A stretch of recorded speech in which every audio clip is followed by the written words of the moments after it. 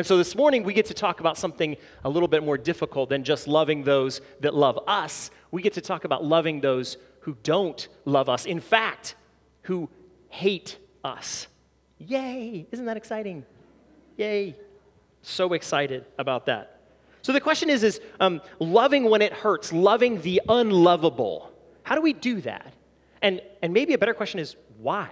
Why do we do that? Why would we love those that don't love us? So if you're wondering, scratching your head, I'm scratching my head, why is this so hard? Why would 2,000 years ago Jesus talk about it so frequently? And almost every author in Scripture talks about loving people that don't love us. It's difficult. And one of the reasons that it's difficult, one of probably the most proliferate reasons it's difficult, is for a reason that you might not think about, that you might not realize, and it's that way on purpose. The reason it's difficult to love people that don't love us is because we have an enemy. We have an enemy. Don't get me wrong, your enemy is your enemy. The thing is your enemy wants you to think he's not your enemy. So what he actually tells you is your enemy that isn't your enemy is actually your enemy. Did you guys follow that? You catch that? Don't get me wrong, your enemy isn't your enemy. Your enemy is. The unlovable isn't your enemy. Your enemy is. You ever heard the phrase, the enemy of my enemy is my friend? Right? The enemy of my enemy is my friend. In this case, the unlovable is the enemy of the enemy who is actually the real enemy. It makes a lot of sense if you think about it. The person that doesn't return your love is hated by the same thing that hates you. Now we're getting somewhere. All this talk about your enemy might have you rolling your eyes, and maybe you've heard the fairy tales and the stories about the little red guy in a suit, right? He runs around, he's got horns and a pitchfork and a pointy tail, and we all kind of laugh and joke and watch our kids as we tell them stories, and their eyes get all wide. Oh, yeah, this guy. Well, we have an enemy. We have a real enemy. In fact, we have an enemy that is specifically named. He has 26 names in the Bible. 26 names. That's our enemy. I'm going to read them to you. 26 different names, and in concept, it's even more frequent. This is his name: Satan, Daystar, son of the morning, the anointed cherub, the devil, the tempter, ruler of demons, Beelzebul, the evil one, the enemy, the liar, the father of lies, the murderer, the ruler of this world, the god of this age, the angel of light, Belial, ruler of the authority of the air, the adversary, the roaring lion, the angel of the abyss, Apollyon and Abiladon, old serpent, deceiver of the world, and accuser of God's people. That's what he's named in the Bible. In the New Testament alone, Satan and the devil are named 70 times. That's a lot. That's a lot. So don't get me wrong. We have an enemy. One of the biggest obstacles that gets in the way of loving the unlovable is our enemy. And if you find that hard to swallow, that's on purpose. That's on purpose. It's not because our actual enemy is so powerful and undefeatable that makes loving so difficult. It's not that reason. Think about it. He convinces you to hate who he hates. He convinces you to team up with him and hates the people that he hates. That is clever. Think about it this way. The enemy hates the unlovable as much as he hates you. That's why he's the liar. That's why he wants you to think he isn't a factor, but is in fact the biggest factor. It's why he gets the focus of your pain and your feeling instead of actually what causes your pain and your tough emotions. It's his trick. Just take a second and think about what would it be like?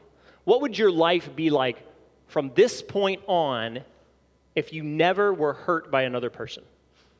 What would it be like if you were never hurt by another person? If you never felt singled out or insulted?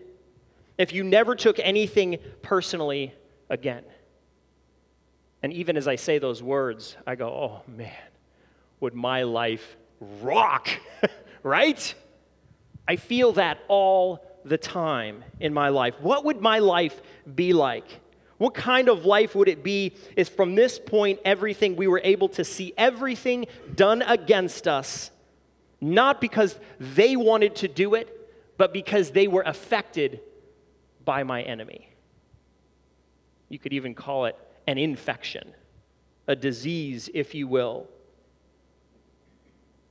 You see, the enemy's trick, the enemy's deceit can render the kind of love that we offer each other almost powerless. That's his lie. That's his deception. And that's what makes him such a formidable foe. I have a monkey on my back. And if you can't see him right now, it's because he's hiding. My monkey hides.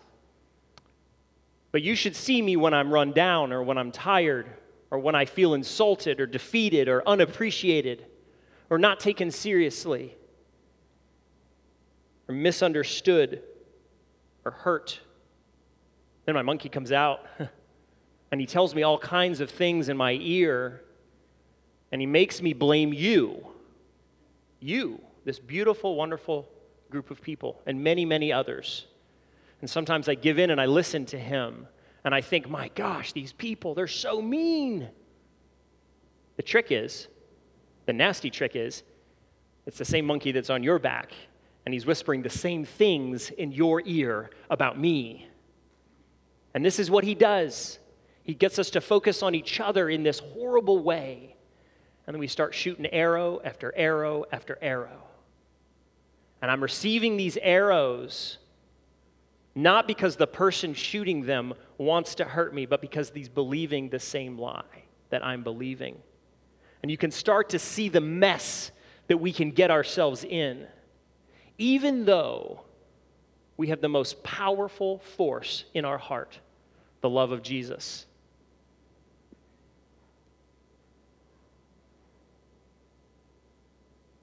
If we have this perspective, if we think this way, we will give the love the power that Jesus designed it to have. You see, there's nothing that separates you from the love of Jesus. We know this. You are valued, you are loved, you are known deeply by Jesus. And he died for you, and he gave you this gift. And no enemy can stand against that. But here's the trick. Once you've received that gift is designed to flow out of you because God uses us to love the world.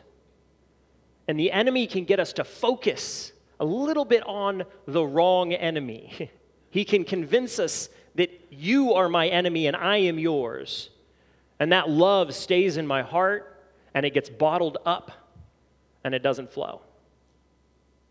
And suddenly, the most wonderful gift that I've ever received is rendered useless to my friends and my family and the people around me.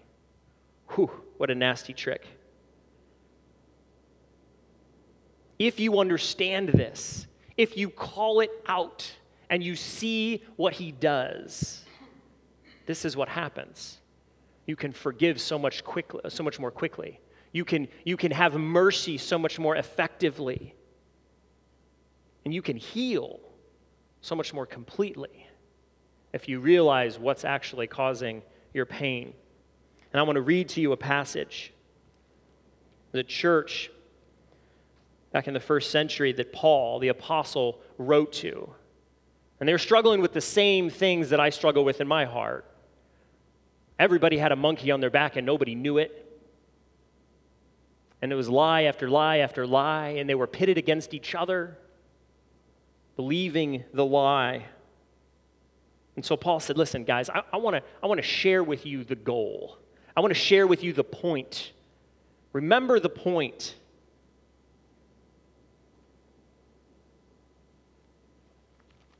On the wrong page. There we go.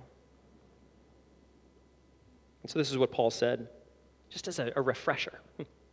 1 Corinthians 13, Paul says to his little church in the big city of Corinth, if I speak in tongues of men or of angels, but do not have love, I'm only a resounding gong or a clanging cymbal. If I have the gift of prophecy and can fathom all mysteries and all knowledge, and I have the faith that can move mountains, but do not have love, I am nothing. I give all I possess to the poor and give over my body to hardship, that I might boast, but do not have love, I gain nothing. That's the value of this love is unfathomable, uncalculable. And I am worth nothing without it. That would get their attention in this little church in the big city of Corinth. He goes on. So let me describe it to you. Let me show you what it does. Love is patient. Love is kind. It does not envy. It does not boast. It is not proud. It does not dishonor others. It is not self-seeking. It is not easily angered. It keeps no record of wrongs. Love does not delight in evil, but rejoices with the truth. It always protects. It always trusts. It always hopes. It always perseveres. That's what it looks like. That's what it does. It rejoices with the truth. This love is not naive. It doesn't turn a blind eye. No, this love sees you for who you are and knows you and values you and loves you. Sign me up. Sign me up. I take my money. I don't care. I want that. He doesn't stop there. In verse 8, Paul continues, love never fails. But where there are prophecies, they will cease. Where there are tongues, they will be stilled. Where there is knowledge, it will pass away. For we know in part and we prophesy in part, but when completeness comes, what is in part disappears. When I was a child, I talked like a child. I thought like a child. I reasoned like a child. When I became a man, I put away the ways of childhood behind me. For now we see only a reflection in a mirror, and we shall see face to face. Now I know in part, then I shall know fully, even as I'm fully known. And now these three remain: faith, hope, and love. But the greatest of these is love. We need to be reminded of the goal and how powerful this thing is that God has put in our hearts. It's redefined us. It's given us a new identity. What the world says is valueless, Jesus says, no, I'll die for that. That's how powerful it is. It never fails. It never stops. This is the thing that we live for. And the monkey on our backs tells us, keep it inside. Don't let it out. He's not an idiot. He knows he can't stand against this thing that God has given us. And if we know that, he doesn't have a chance. So why not? Why not get you to think the person that just insulted you is the enemy?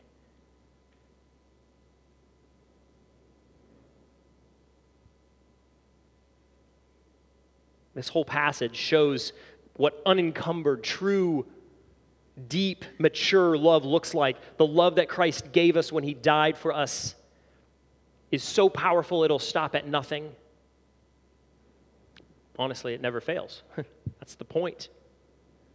And this is the reason that Satan can't stand against it. This is why he lies. This is why he gets you to believe your enemy is different than you. when you probably are both struggling with the same questions of identity and value and worth. This is his jam. This is the way that he works. He's not original. He's not creative. He just takes the truth and the beauty and the value and the worth of the truth, and he twists it just a little bit. It's way more believable. It's way more believable. The kind of love described in the passage is pure and true. But if he can twist it, it can be rendered useless between you and I. He can't render it useless between God and me, but between me and you, he can distract. This is the point this morning. This is what I want you to know, what I want you to walk away with. To move deeper into love. To move deeper into love is to see what truly causes pain. I think we have this perception that love is like this thing we just kind of go, oh, we'll just love them anyway. After all, it covers sin, right? It covers this multitude of sins. That's kind of what love does. It just kind of ignores the ugly and focuses on the beautiful. Isn't that great? That's not what Paul's describing. This is a deep love. This is a love that sees every fault and says, yeah, I got them too. This is a pure, mature love. God doesn't look at us as the enemy because we have sin in our lives. He looks at us as being sick, so he sent the great physician. Why would we look at each other as the enemy? We could just look at each other as being sick. I have the same disease that you have. And when you fire back at me and shoot an arrow at me and it hurts, I can go, I know why you did that. And it's the same reason why I shot the first one. It's out of our weaknesses and out of our sin that we hurt each other. And this love goes deeper. We must start seeing the truth and loving with courage. Because this is not for the faint of heart. And we can't be naive and think our enemies are each other. Our fight is not with each other. And you might be saying, okay, well, this is all well and good, but what in the world are we supposed to do about it?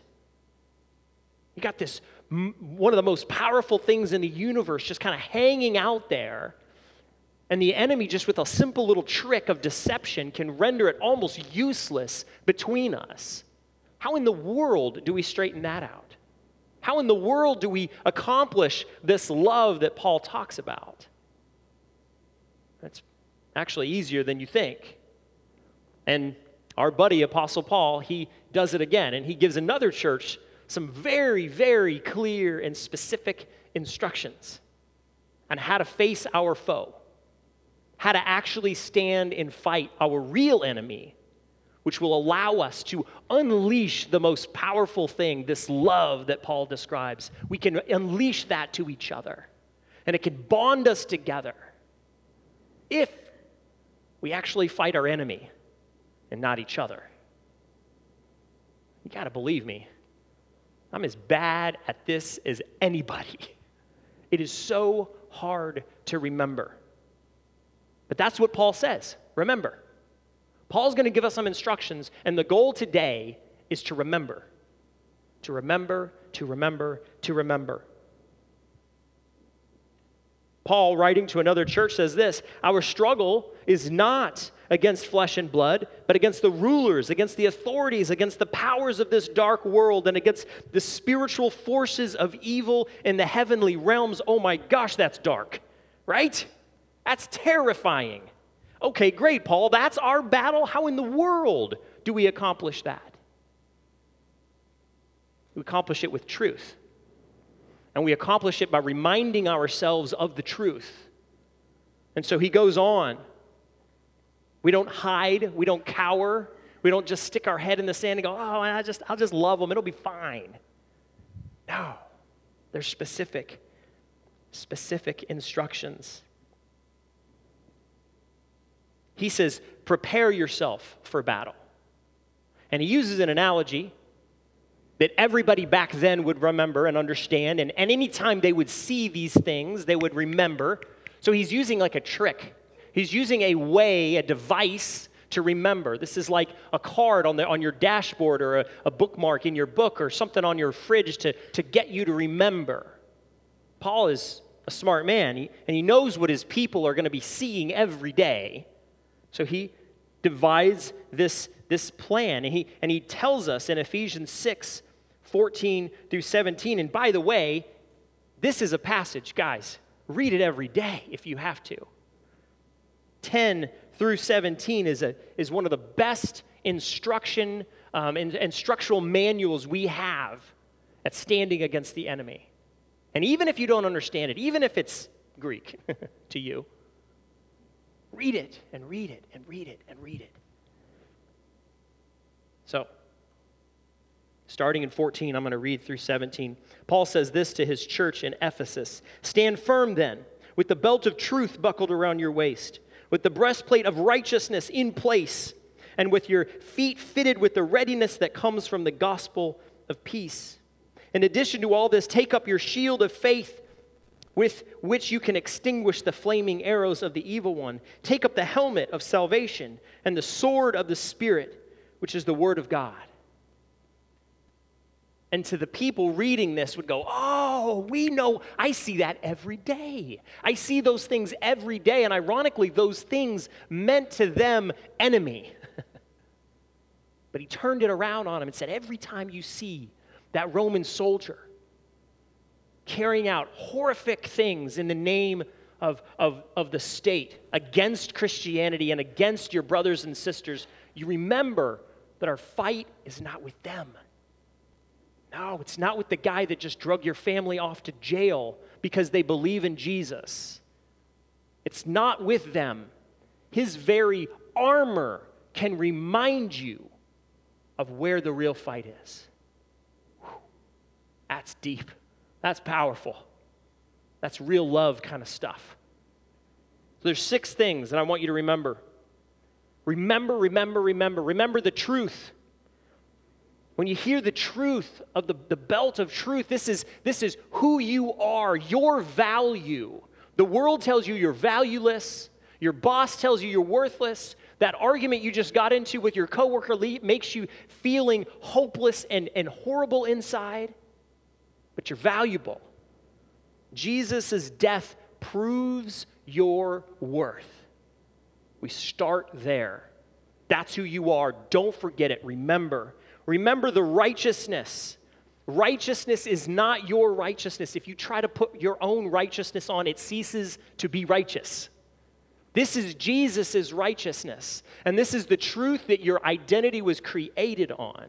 It's Jesus' righteousness that allows me to live free. So I wrap his righteousness around me. I think of it like a coat because I can relate to that. But they thought of it like a breastplate to protect themselves. I'm standing with Jesus' righteousness on me. That's powerful.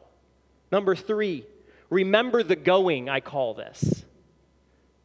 When you understand who you are, what you're worth, and whose righteousness is wrapped around you, that's the gospel. And the gospel takes you places. And the gospel takes you to places that are dry and scary. And the real enemy is in those places. He takes you to those places and you're going to get overwhelmed. The gospel will take you places that you need to be. And your faith in those places is going to be questioned and tested. So remember your faith. And remember the salvation that your faith has been a conduit for. The salvation comes from where your faith is placed. And the last one, we're in a battle. We're in a fight. The enemy knows it. It's about time we know it. And you're going to get overwhelmed. There's times when the enemy overwhelms you and convinces you you're worthless. He convinces you that everybody around you is out to get you. And he's determined to make you feel horrible because he hates you. And Paul says, when that happens, because it will, when that happens, go back to the truth, which is right here. That's the Spirit the sword of the Spirit, God's very word. That's why this passage is so vital to us. 6 things: truth, righteousness, the going, faith, salvation, and his word. So this is what I want to do. I'm going to put a paragraph up on the screen. And I've never asked you to do this before. So I want you to pull out your smartphone. Pull out your phone, and I want you to take a picture of it. Okay? A little project we're going to do. I'm going to read this paragraph to you, and then I'm going to tell you what to do with the picture that you take of it. Okay? It goes like this. You are valuable because of Jesus' righteousness given to you. That gospel, that good news will take you to dry land. And in dry land, your faith in Jesus is the conduit of your salvation and everyone else's subsequently. When you get overwhelmed, go back to what God spoke in his word. Okay? Everybody got a picture? Even if 51% of us do it, it's going to work. Okay. Now, step 2. Text that picture to somebody in this room. And if it's your first time in this room, it's okay, I got you covered. I need this every minute of every day. I can't believe I'm asking you to do this, but text it to me. Okay? You got your phone? Everybody got your phone? And you don't know anyone in this room? I'm going to give you my mobile number. That's right. Real mobile number. I'm going to turn airplane mode off. And I want to hear at least one ding. Okay. It's going to be some dinging. It's okay. I need it. Okay. So, if you don't know somebody in this room, listen to this number. You guys ready? Put it in your phone. Dang. That's happening. That's for real. I see that. Thank you. Come on, get a couple more. Yep. They're coming. Oh, I heard another one. It's happening. There you go. We're going to let that keep dinging. That makes me feel real good. It's good, you guys. It all starts with your value resting on Jesus. And that's the first thing the enemy shoots at. That's the first thing that he wants you to think isn't real. Your value rests on Jesus. That's the key. Oh my gosh, you guys have gotten 15. Love you guys. This is awesome. If you want to unlock the power of love in your life, to the people around you, if you're tired of getting hurt every day by your loved ones, by the ones that are supposed to be your loved ones, by your boss, by your coworkers, by your neighbor who can't stop talking about you on Facebook. I see that. You don't think I can see that? I see that. If you want this kind of love, if you want the hurt to finally heal, if you want to stop hurting people around you because you see you doing this, if you want to be known, valued, and loved, if you want these things and you want to give these things, you just don't want to receive them, you want to give them to the people around you, then join the circle. Join the community. And when you feel the pain, remember, it didn't originate with that person. They're sick with the same thing that makes you sick. And with that knowledge, you can have mercy on them. And you can be authentically known, valued, and loved. And remember, to move forward into this kind of love is to see what truly causes pain. And then prepare to do battle with your actual enemy. Remember, remember, remember. Let's pray together. Jesus. God, what a thing to know this morning. And Lord, even now we know that our enemy is at work against us. And there's probably reason after reason after reason why I'm not really known and loved according to him. Lord, but your truth reigns supreme. Your truth is the thing that we need to remember. The truth that you loved us, that you died for us, and that you put your stamp of value and worth on our hearts. God, I ask that every person in this room not only know that deeply this morning, that they would go out and they would spread that truth. That this morning we would be able to unlock the bottled up love that you've given us. Lord, I want that to go out to the community. There's so many hurting people that just don't believe they're loved by anybody, let alone you.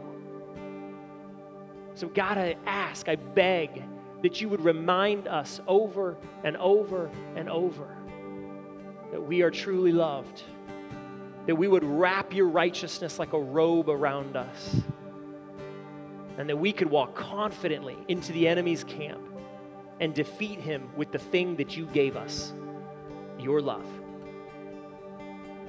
Jesus, I love you, and I desperately want to love these people as much as you love me. Help us join the circle, and help us to remember that our enemy is not with each other, but it's with the enemy. In your name, amen.